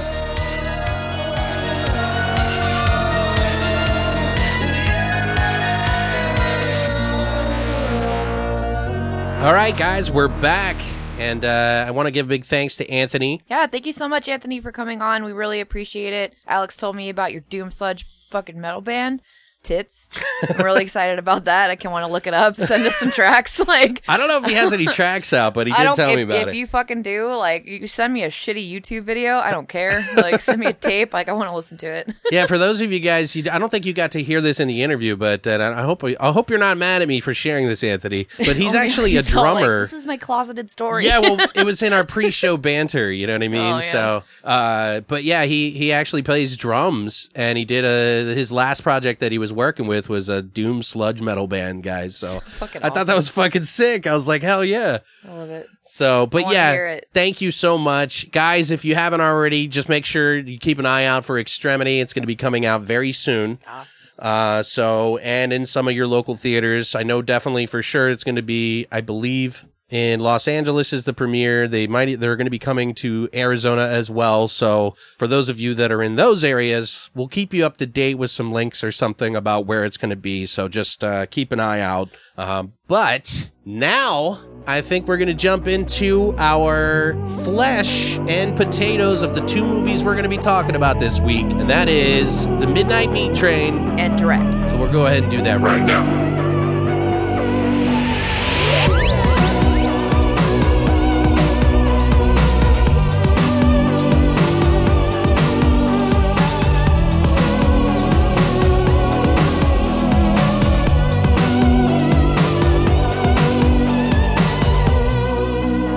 All right, guys, we're back, and Brittany's going to kick this one right the fuck off. We're going to kick it off first with The Midnight Meat Train that was released in 2008, which a lot of you are going to look at this and go, oh, yeah, that's the movie Bradley Cooper was in. Right, weird. Before he got real big, actually. Yeah, pretty much. The general idea is a photographer's obsessive pursuit of dark subject matter leads him into the path of a serial killer who stalks late-night commuters, ultimately butchering them in the most gruesome ways imaginable. Delicious. Sick. That was it? Oh. Yeah, that's it. I was waiting for the... No, that's all I got. Wow. I'm good. There was a man with one tortilla. Just one lonely tortilla. So this was directed by Ryuichi Kitamura, who has done such films as Down to Hell, Godzilla Final Wars, No One Lives, and more recently in Nightmare Cinema. My favorite, Versus. That was his Tarantino-esque gangland zombie film. Oh, yeah. It's awesome. That was like my first step into his world was with Versus. And then I watched like Heat After Dark. I got like obsessed with all his stuff. He's even done some like fantasy shit. Yeah. A lot of it's like really dark. He did Alive and some other one where it's just like two guys in a house. Weird. And that's not easy to do. No, they and they really did it really well. I have it. I just can't think of what the name of the movie is. Anyway, sorry. Huh. I'm a fanboy a little bit. No, that's okay. Please, fanboy. This has 2 writer credits. First and foremost, I'm going to start with the one and only Clive motherfucking Barker, who wrote the short story.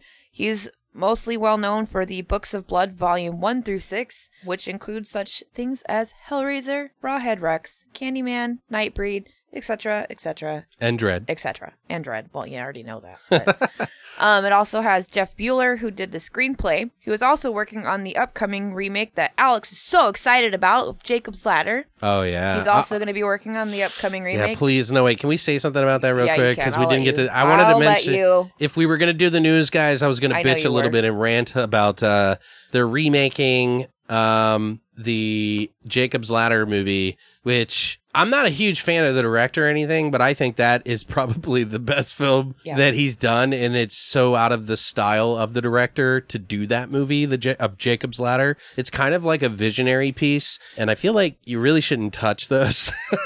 If you're not going to do it right. It's like taking David Cronenberg's Videodrome and just making it a puppet show. I don't know. Like, it's just wrong. It's just wrong. Anyway, but yeah, it's coming out, guys. So you watch me have tantrums online. Anyway. It's going to be great. It's already started. It's entertaining. He's also working on the upcoming remake of Pet Sematary, due in 2019. And he did the J is for Jesus segment in the ABCs of Death 2. Nice. This movie stars Bradley fucking Cooper, who plays Leon, who everybody pretty much knows him from The Hangover. He was also in American Sniper, Silver Linings Playbook, War Dogs, 10 Cloverfield Lane. He was just a voice in that. The Place Beyond the Pines. He was in Nip Tuck for a lot of seasons, which I completely fucking forgot about. And a bunch of other fucking movies. He's a big fucking actor, you guys. Big fucking He's emphasis. A big fucking actor. Jesus. Yeah, all that. So he's in porn. He's probably. Gotcha. Okay. It also stars Leslie Bibb, who plays Maya. She is in Trick or Treat, Law Abiding Citizen. She was in the 2017 Netflix hit The Babysitter, and another movie called Hell Baby, which looks ridiculously stupid. I saw it. I watched it. But I want to see it. I think that's that one with that guy from the Hot Tub Time Machine in it. Yeah. It also has Brooke Shields, who Right. plays Susan Hoff. She did do an episode of Tales from the Crypt, which I didn't know, which I thought was pretty cool. I think she nailed her role. She was like perfect for that role. For this movie? Yeah. Yeah, I agree. She's in Seventh Floor. She's a fucking voice in Mr. Pickles, the animated Wait, Satan what? dog. I know. I was like, are you fucking kidding me? Christina can't watch that show. She's like, that is way too ADD for me. It's so awesome. It's like having a panic attack. It though. is like having a panic attack, but I fucking love it. And now I was like, are you serious? Like, it blew my fucking mind when I saw that. I'll have to tell you. I'm like, how does she watch this? Right? Like, does she know the material, the subject matter for this show? I was very surprised. She's also mostly known for her roles in Pretty Baby and The Blue Lagoon and a bunch of other shit. Okay. Everybody knows who Brooke Shields is. Vinnie Jones, who plays Mahogany, who I love him. I have like a big old soft spot for him. He just is an adorable yet menacing ass person. Yeah. He is in Lock, Stock, and Two Smoking Barrels. Of course. Yeah, that's his. that's his. That's the prime, role that got him yeah. into business. Yeah. The biggest one. He's also in Snatch, Kill Kane, 6 Ways to Die, and some other stuff. On your side of your gun, it says replica. Oh shit! Vinnie Jones is gonna kick your ass. Sorry. Last but not least, it has Roger Bart, who plays Jurgis, who you guys probably know from Hostel 2. He's also in Excision. He was in Smiley and April Apocalypse. Nice. And a bunch of other stuff. It had a estimated $15 million budget, which, holy balls. That's a lot, yeah. That's a lot. Opening weekend in the United States, it grossed less than $35,000. Yeah, because they, you know why? I saw a little bit about it, yeah. Well, the story is, and I've Tell mentioned us. this before, guys, and I kind of have a, like, I was a little saddened by this because the anticipation of, one, Ryuhei Kitamura coming into the United States to do his first movie was a big deal to me, as was to anybody who was a fan of his earlier works. Him working, not only that, Clive Barker was going to be doing something too, so I was like, oh crap, like, we got to see this, like, I can't wait. And I think they put it to a limited run. They did. Like before they switched it all of a sudden. Yeah. Like before they sent the films out, I guess. But I was really disappointed. But anyway, continue on. Fucked it completely. So the actual gross in the United States was about $83,000, and the cumulative worldwide gross for this movie was $3.5 million. It's crazy, man. Which is very sad. It made all of its money in the afterwards. I hope. I don't know. I should have asked him about that. Yeah, I feel like it's.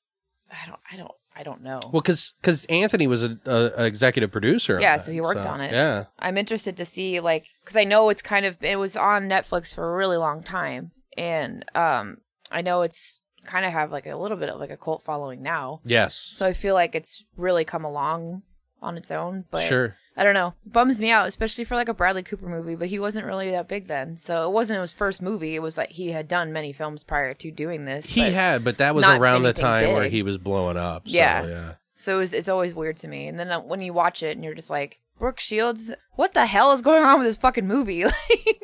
And I always think, like, what did he think when he signed on for this? You know what I mean? When he read the script. Because he doesn't do horror. Like, he hasn't done anything else horror, like, since then, or really prior to. Like, it's all, like, nothing horror, like, maybe suspense. Well, but he's a nothing, big budget guy now. He is a big budget guy, but that's, like, he's still never picked up any other type of horror movie. There's lots of big budget ones. Alex, I'd really like to know what your thoughts were on this movie. Well, I like both of the short stories. Like, I've read both the movies because we picked 2 movies, guys, by the way, just as a heads up, that were Clive Barker short stories that were turned into movie adaptations. And that was kind of like the theme of this one. So I really like both of the shorts. I read those years ago. They've been put into different other collections and stuff. You know, like Clive Barker did a couple that were put in the Splatterpunk novels. One of them was The Midnight Meat Train. Another one was something else. I can't remember what it's called, but that's where I kind of got some of those short stories from the Books of Blood.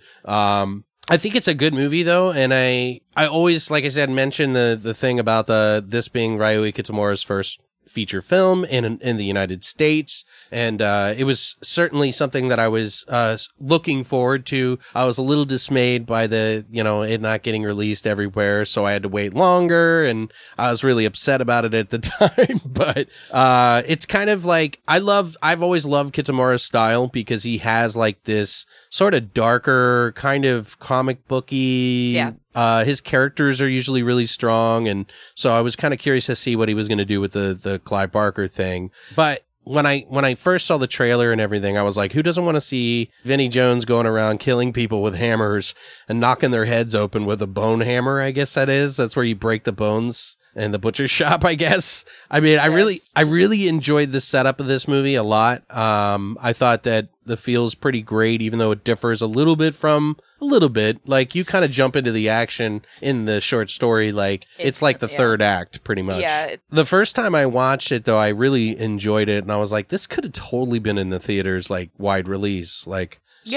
So, but it does get, just the ending a little bit for me does get a little hokey after watching it. I think this is like my 4th time, after I've seen it. But it's not that it's hokey necessarily, because if you read the short story, a lot of what they do in this movie is in there, only they do a little bit more talking. Like Vinnie Jones' character is not mute in the story. Yeah, he's not. He's just kind of a well-dressed kind of guy, just like he is in this movie, only he talks and says things a little bit. So, but I think it kind of worked in the movie. So I think the fact that he doesn't talk in the movie is kind of good. There's like a really good scene in there that we'll talk about a little later that I love. And Vinny's body language in that moment and everything was just like, yeah, don't fuck with this guy. You know what I mean? And Bradley's like, oh, I'm sorry. Hello, sir. I would have pissed my pants.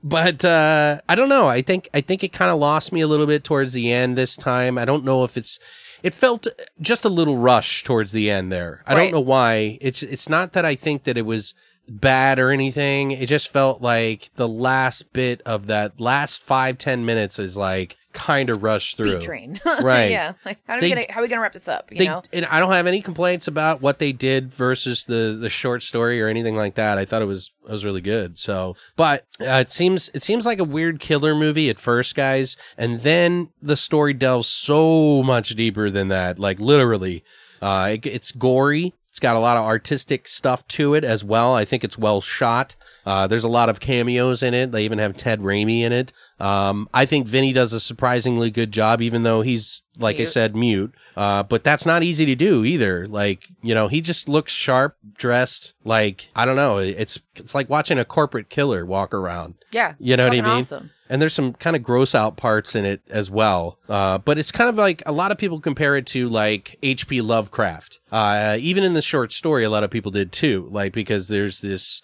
thing, I don't want to spoil it for you, but there's this thing that adds to the killer in the movie that I think will surprise a lot of people if you've not seen it. But I will say that I definitely enjoyed the twist in the movie as it goes a lot deeper, again, quite literally, but I think it's pretty awesome. I'm glad that he got to do this movie, and I'm glad that it got made, because I would have never expected to see a Midnight Meat Train movie to begin with. Yeah. Even though I was really fascinated with what the creatures looked like in my mind when I first read it. They do deliver a little bit on that. And Yeah, a little bit. It's really cool. I felt actually. like, I think what it was is that I was expecting to see more of that end world, sort of. Agreed. And I wanted to be a part of it, even though the set design and everything in the movie was actually pretty good. Yeah. I don't know. I felt like it fell off a little bit towards the end there, but all in all, I still quite enjoy this film a lot. It is something that I don't own right now. I thought I did, but I think I had it on DVD and was planning to get it on Blu-ray and never did. And I accidentally sold it. Maybe they didn't have it at the store at the trade-in place or whatever. But it's not my favorite Kitamura film, but it's definitely a good first one in the U.S. So that's pretty much what I think about it. What about you?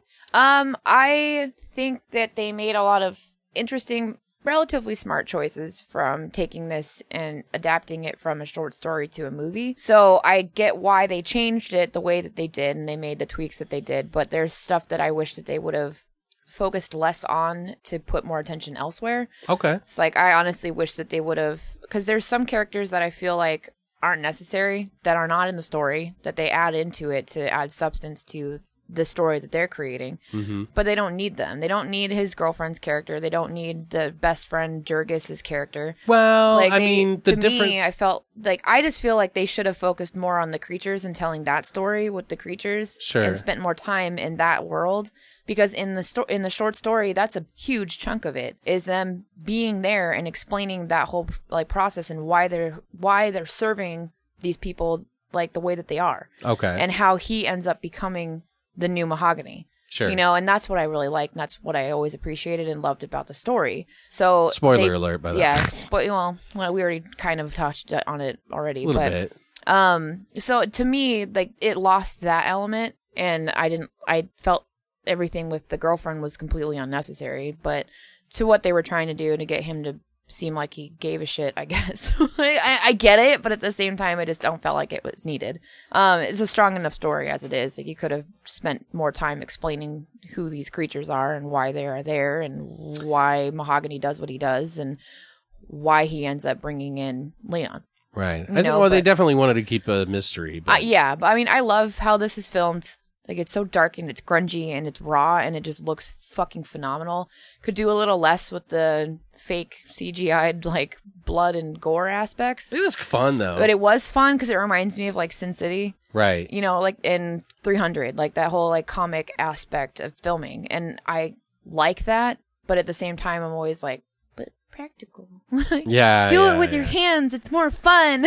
Like, I don't know. But, you know. Whatever. It's still fucking cool. There's so many good scenes in this movie that just make me excited every time I watch it. Like, they're just sick. And, you know, that character of Mahogany, they're perfect adaptations of their characters. Absolutely. Which is what I love so much, is that, like, Mahogany's character is the same in the movie as he is in the story. Although they kind of brush over the whole, I don't want to spoil it, but the blemish parts. I'll just say the blemishes. Which they kind of like really put a light on it in the movie, and I was like, for no reason. Well, I don't know if it's necessarily for no reason, because they do mention it in the story, but it is like they don't talk about it that much in the story. But that's what the story when you get towards the end is when it makes sense. Like, it all kind of, it's like an aha thing. Like, you're like, oh shit, okay, so that's why he's weird and pimply or whatever. Right. But in the movie, they don't. Like, they just show him carving off these, like, pimple things that he keeps in jars for whatever fucking reason, and there's no explanation. So you're like, what the hell? And, like, Mouse is like, what is that? What is he doing? Like, why is he all fucking weird? And, you know, it kind of explains at the end when you see the creatures and you see what's happening, whatever. Like, it kind of comes about, but at the same time, it's just, there's no story development on that element of it. Right. And that's what I missed from this movie, is they don't spend enough time on the creatures and that whole world and the whole old New York, like, they're who found the city and they created the city, and that's why, like, they're trying to keep them at bay so they don't come up and eat everybody. Right. And I love that element of the story, and they totally don't touch on it. Well, and you know, you got to remember, though, you also have to think, like, sometimes you do want to elaborate on something. Yeah. But it's also Clive Barker, so I can imagine that that's a little intimidating for some people to... Absolutely. To want to take the story past where it was. Yeah. Which they did. Yeah, they did. But yeah, I don't know. You know, it's like, even in the movie and in the story, there's the short story. They don't really answer too many questions. So the mystery's kind of like this Illuminati group that is like handling stuff. And I don't want to spoil everything, but I think most people have probably seen this movie. But if you haven't, I think you should definitely check it out. Oh yeah, watch it. It's one of those that you should definitely see. Yeah, I think it's it's a good movie. It is. It is a good movie, but there is, like you said, I think we both had the same thing. It's awesome, but it's still a little bit disappointing in a way, but it's still a really good film. It's a really good film. I think it's a good adaptation. It is a very good adaptation. Least, yeah. Like, he still stays relatively true to the main point of the story. He keeps the two main characters and they are true to their characters, and he plays it well. I love it. I don't know. Yeah. He did a really good job. And what did you think of it compared to the book or the short story? Like, what did I prefer? Yeah, like, I like both, so it's like hard for me to say. Do you have a definitive answer for that? Oh, I prefer the short story. Okay. Over the movie, to be honest. Like, and I love, and we're gonna get into spoilers, by the way, guys. So you're gonna want to like turn your ears off or fast forward to the next movie. Everybody wants to be visually stimulated, so that's why a lot of people, physically, but that's why a lot of people go more towards movie than film, than book adaptations. Like they'll go watch the movie, they're not going to read the book. Yeah. So well, that's what he was saying too. He was like, most people, you have to make a film for a movie, for the movie audience, not the book audience necessarily. So you have to take some risks. You do. You absolutely do. Right. And then, and so I understand that completely, but I just prefer, I think obviously books always tell a story better. They have the opportunity to do that, or short stories or whatever. They have the opportunity to do it. You get more of a rich character development, and because you have to put more into what you're reading, because you have to imagine it in your own head. What you're reading and you kind of make your own pictures. You know what I mean? You make your own movie when you're reading something. Well, and I had no issue with the beginning part of the story either. Oh, no. I thought it was great because I was like, that there's nothing about that. I think in the story, they don't even say what he does. They don't even say what... He's like an accountant. What Leon does. He's like, he works in an office. Right. He's like an accountant or something. I like that they made him a photographer in this one. And I also like that I like his relationship and the story that they kind of gave with for whatever reason, I liked him being in the diner. Like, I like the guy who ran the diner as well. Yeah, I do for too. whatever reason, because I loved it because it's like that whole like old world, New York style. Which, by the way, I'm pretty sure that's the diner from Shameless. Oh, is it? I'm pretty sure it's the same exact diner that they use in Shameless. Okay. Which fucking cracks me up. I was like, that's the diner. And I was like, holy shit. I'm pretty positive it is. Could be wrong. Looks the same. Anyway, they do, and I like that too because he has an interaction in the diner in the book. Plus the relationship also with him and his girlfriend or fiance or whatever, yeah. That's actually believable. No, it is a believable relationship. They're good actors. Yeah, they are. They absolutely are. And, you can't take that away from them. I just didn't feel like her role was necessary. The same with her best friend. Gotcha, I get that how they added it because it gave an extra element to the movie version of it, but I just felt like it was not needed. But there was just things that she did that was especially like in the subtle end. Things, like where she's like, I was paying attention that I thought was really good. I don't want to get too into details, but she just little things, like she was like grabbing his hand, sticking it between her legs while they were laying, not like sexually, but just like by her knees. Very natural girlfriend. Right. It just totally reminded me of like laying in bed with, Christina or something. Yeah, they you know what I mean? did a good job of making things believable. Right. So, and it's cool. And it's a weird story. It's a weird story to like really get into because you look and go, how in the fuck is that possible? Like, how would there be this guy that's using these fucking train cars to murder all these people in these brutal ass ways and no one knows about it? No one catches this? Like, even though like it's late as fuck at night, there's still a million people that ride the fucking subway. And see, that's the thing that I liked about this movie in a way is that even in the story, if you think about it, like they, in the movie, they never find the bodies. They're just missing. Yeah. Which makes more sense than why would the bodies still be on the train if they're feeding them to the monsters in the book. Right. Because in the short story, they're finding these bodies. So it makes you wonder like what the hell's going on. Mm-hmm. So I don't know. Yeah, it gets confusing. So yeah, I thought the same thing. I was like, what? But I love And why is the surface people beholden to these underworld creatures because they say in the book, he's like, oh, I'm so weak, we need to eat in order to survive. And they talk and shit in a raspy voice. And so I kind of wish we had that little piece in there. I really do. Like, I wish they would have spent more time on the creatures and the whole story with them. Because it's so interesting in the book. Like, when when they get to that part, you're like, holy shit. You know what I mean? Like, they're like, we're the creators, we're the founders, we're the fathers and the mothers and the sons and the daughters. And, you know, like, we built this city. Before mankind, we were here. Like, after mankind, we will be here. Like, they're basically saying, like, they kill these people, feed them these humans to satiate their fucking need for flesh so they don't rise up and take over the fucking city. Right. And in the book, cool. Don't they talk about the big one? Yeah, like that ends up with his head on Mahogany's head or whatever. Yeah, like that cool. Like, I really wish I could have seen that in the movie. I agree. Like, that's what I'm seeing. So that's what I'm saying was, like, time that they spent on other things, like their really awkward, creepy sex scene in the diner. Oh yeah, that was kind of why? Because Bradley Cooper. No. It makes sense to me because I don't think him changing. It's not obligatory because he ate a steak earlier that day. Yeah, and now all of a sudden he went from sweet to animalistic, which is kind of the traits that these people who work for the fathers and the mothers and all that shit have to be. They become these monsters. Yeah. So it plays well to the story. Right. So I like, and that I was like, okay, like, I get it when you see the twist, like, in his eyes, like how he changes, like, instantly. And I'm just like, ooh. Yeah. And then I was like, ooh, Bradley Cooper just got hot. Like, all right.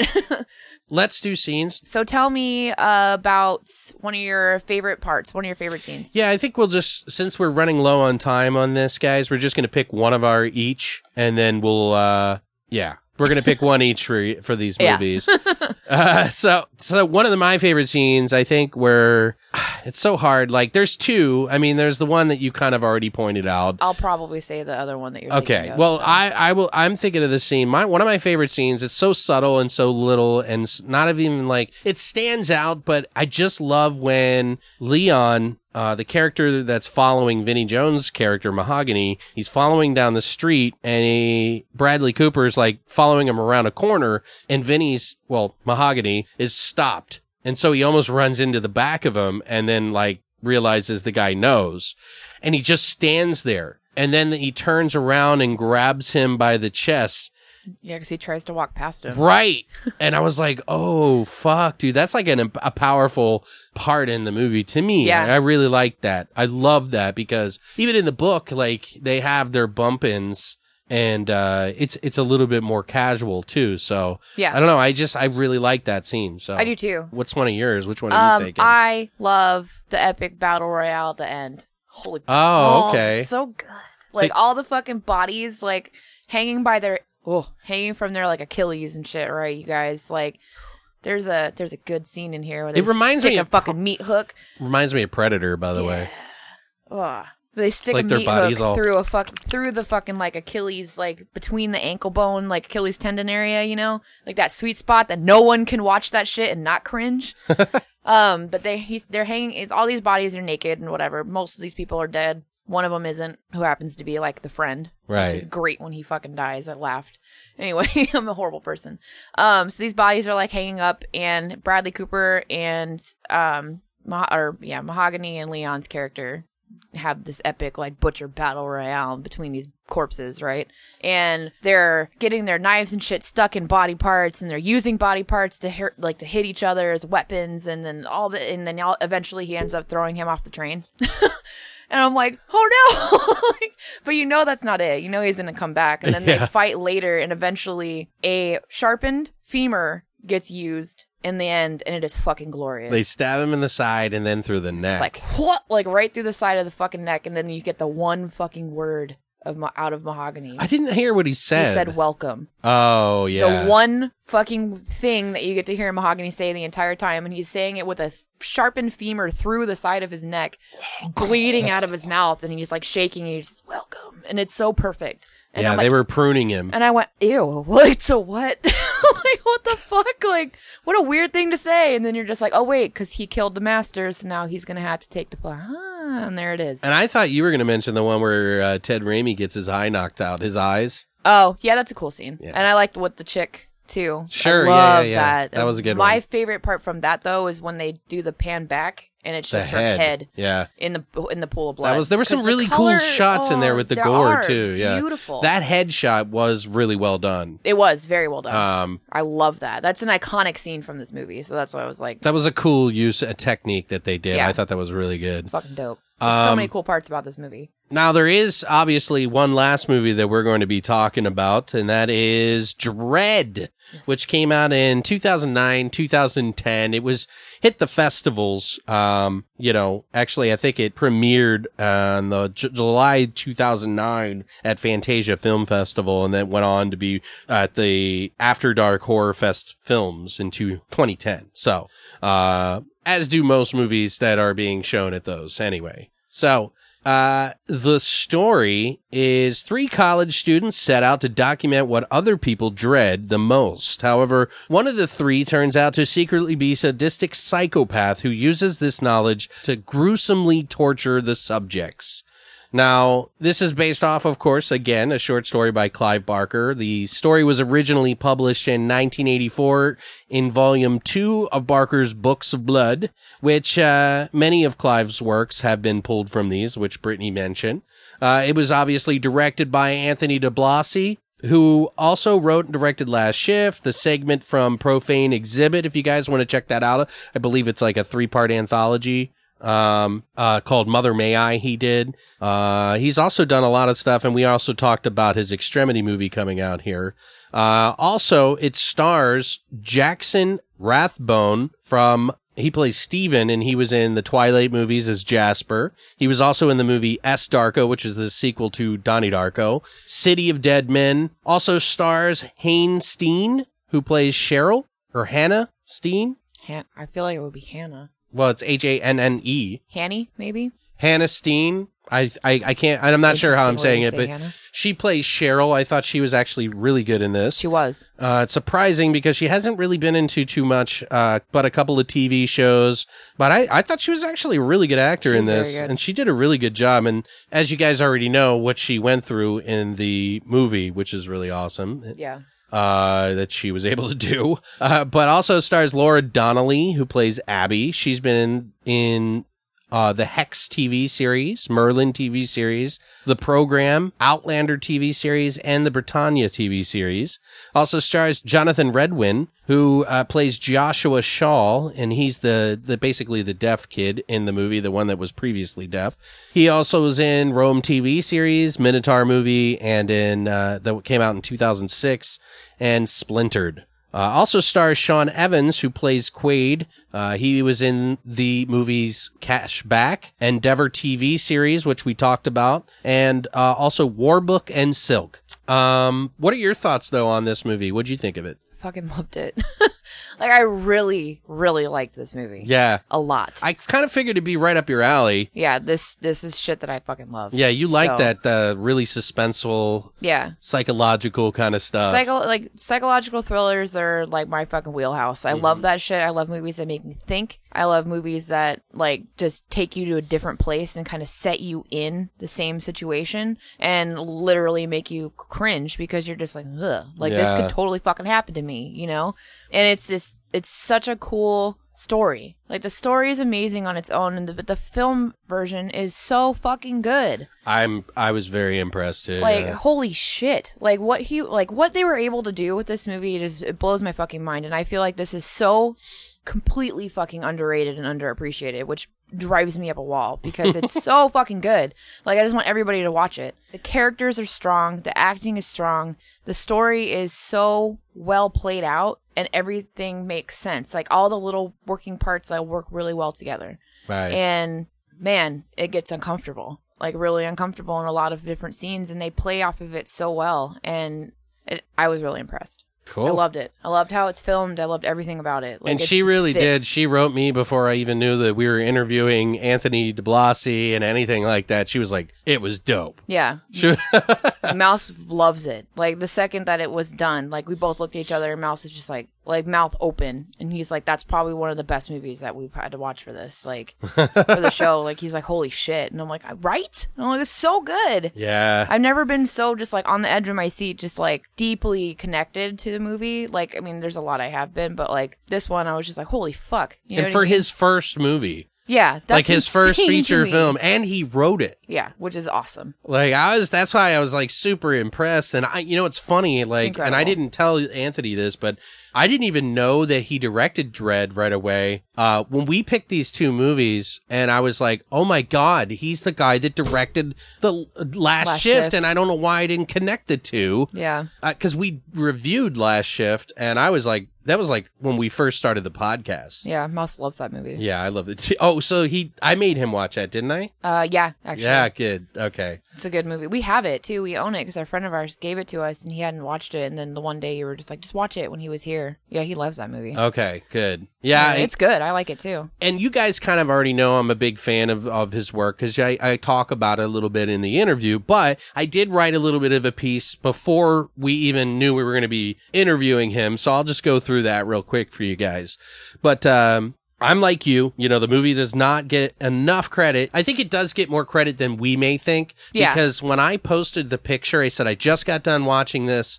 This was like, I don't know, Friday or Saturday or something like that. I was Saturday. like, just got done watching this. I was like, this is one of the more underrated movies in my opinion. And everybody was like unanimously like, yeah, this is a really good movie. It doesn't get enough credit. So I was so in the Facebook group for Do You Love Horror? So I think it's probably one of the more unknown Clive Barker book short story movies, I guess you could say. I feel like it is, yeah.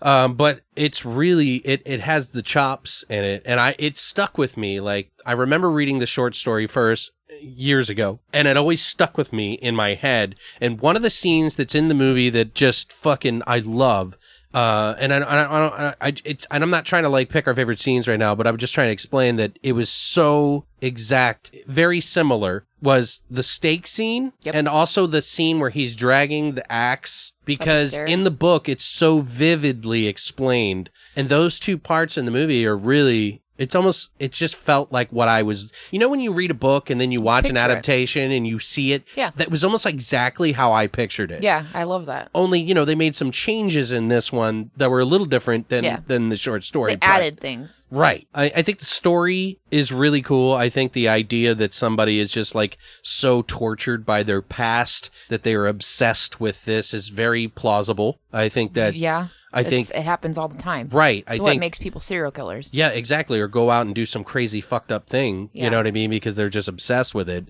But I mean, I don't know as far as the validity of what people do necessarily, but how they react in certain dire situations. Like, I can't say if it's 100% factual, but it feels like you do not want to be in this situation that they're in. No. So it's, he even said that a lot of people were torn on it, either they really liked it or they hated it because they were pissed at whoever wrote it.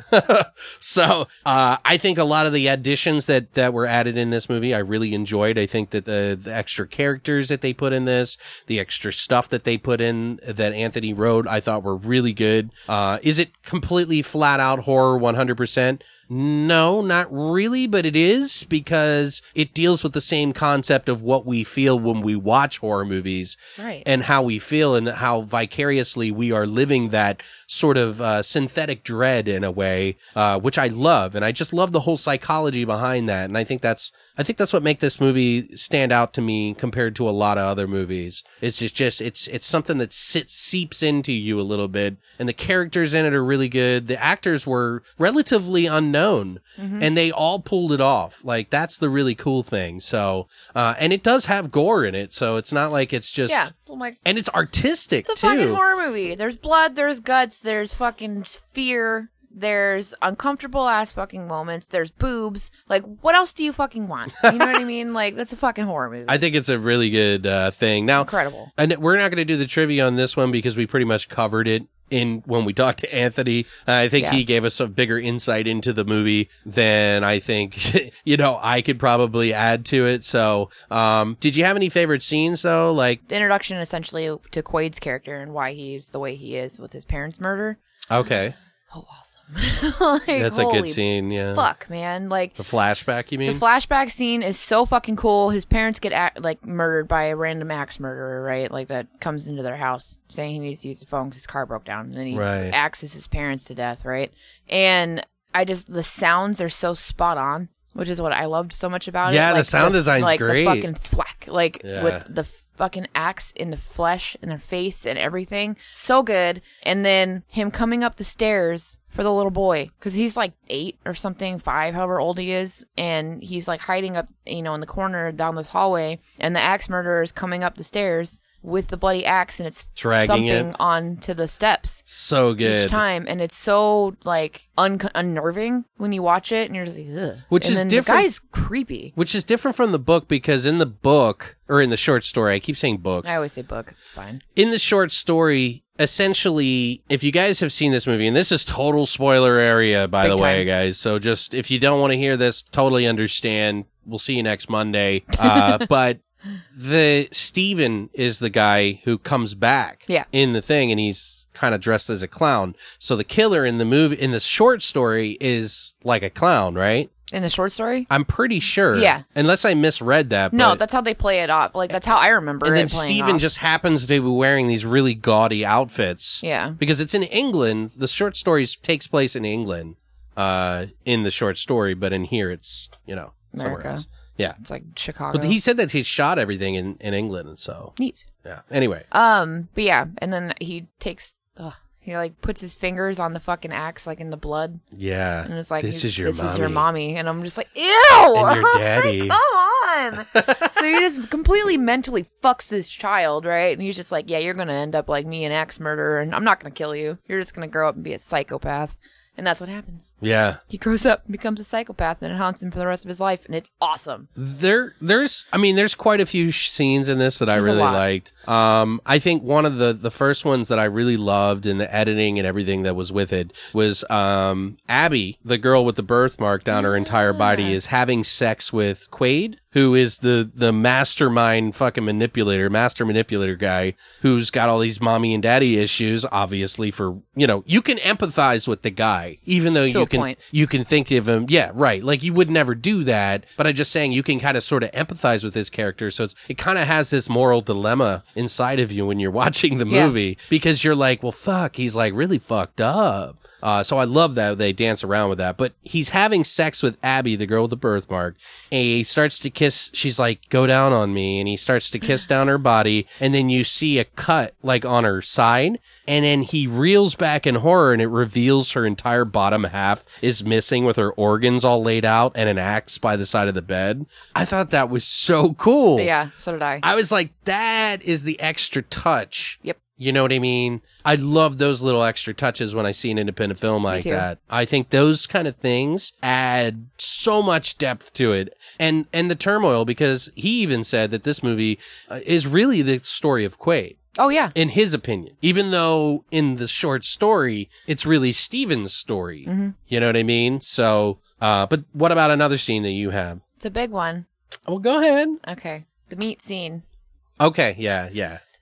Well, go ahead. Yeah. So I love the when she they're doing the interviews. They're interviewing all these random people to find out like their sources of fear, their sources of dread, right? So but they're not really getting what they want from it. So Cheryl's character ends up getting in front of the camera and expressing that she was molested by her father growing up, and he worked in a meat packing plant. So he always had that thick smell of blood and meat.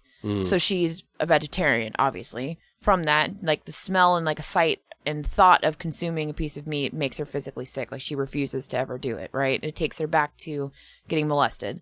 Anyway, Quaid ends up kidnapping her ass and locks her in a fucking tiny ass little room, blocks off all the windows, made sure there was some flies in there when he did it. Meticulously. Yeah, very meticulous. It's all thought out and very planned. Right. And he puts a bucket in there and then like a sheet or whatever the fuck it is that he leaves in there for her. And then he sticks her in there with, in the middle of the room on a plate is a big salted piece of steak, which actually was a good looking piece of steak at first. I was like, yeah, that looks good. I like that. And he, you know, and then he leaves her in there and she's staring at it and she doesn't know, and he's recording this in the entire time, but she doesn't, you know, she knows who did it. But she can't get out. She doesn't know what to do. And she figures out when she sees the steak and she understands why he's doing what he's doing and that he's fucking with her this way. And she's like, you're not going to get me. You're not going to break me. I'm not going to eat the steak. I'm not going to do it. I'm not going to do it. And then over time, she gradually breaks down. And the few flies that he left in the room have now laid their eggs inside the steak. And the steak is rotting and getting rancid. And she's just, I love all the cuts in the film. And you can see her like, she's like staring really far away, and then all of a sudden she's right up on the steak, and she's going crazy. She's losing her fucking mind. Yeah, like she started. That's why I thought she did such an amazing job. Like I was like, and when you hear what happened, you guys already know, but Brittany at this moment while we're recording hasn't heard the interview yet, so she doesn't know the story behind it. But when you hear, you're gonna be like, whoa, yeah. Fuck, dude. So eventually she ends up kind of breaking down and she's like touching it at first and then still thinking about it. And then she starts cursing Quaid out like, you're not going to fucking break me and blah, blah, blah. Eventually she breaks down and takes a bite out of the steak and then throws it all up instantly into the bucket. And another couple days go by and she's still trying to not eat it. And then eventually breaks down and eats the entire rancid ass disgusting fucking piece of steak, and they show the entire thing and she leaves nothing but a bone. Yeah, and it is disgusting. That's probably one of the showpieces in the entire short story. So good. I mean, they do go into depth with Steven's character and him being, you know, like completely blind and deaf and everything and losing his mind and stuff in the short story. But I felt like, I feel like it was awesome. And I explained this to him that he really honored the source material while adding his own flair and going a little bit further, which I thought was really awesome. So yeah, I like that one too. The other one that I would mention, last one before we close this up, guys. And I know it's long, but thank you for listening. We appreciate it. The kid who told the story of getting the concussion and losing his hearing for 3 years, which is basically Steven's character in the short story, but is split into another character, Joshua, I guess. I thought he was really good too. Mm-hmm. And I mentioned this in the... He played a real good little vengeful motherfucker. And I mentioned it to Anthony as well, just him screaming mommy over and over again. Oh, yeah. But Quaid shoots a gun next to the side of this kid's ears after they've interviewed him. He tells the story that he can't even go to rock concerts or anything that might trigger his hearing to ring. So Quaid goes up to him and shoots a gun next to his head on either side.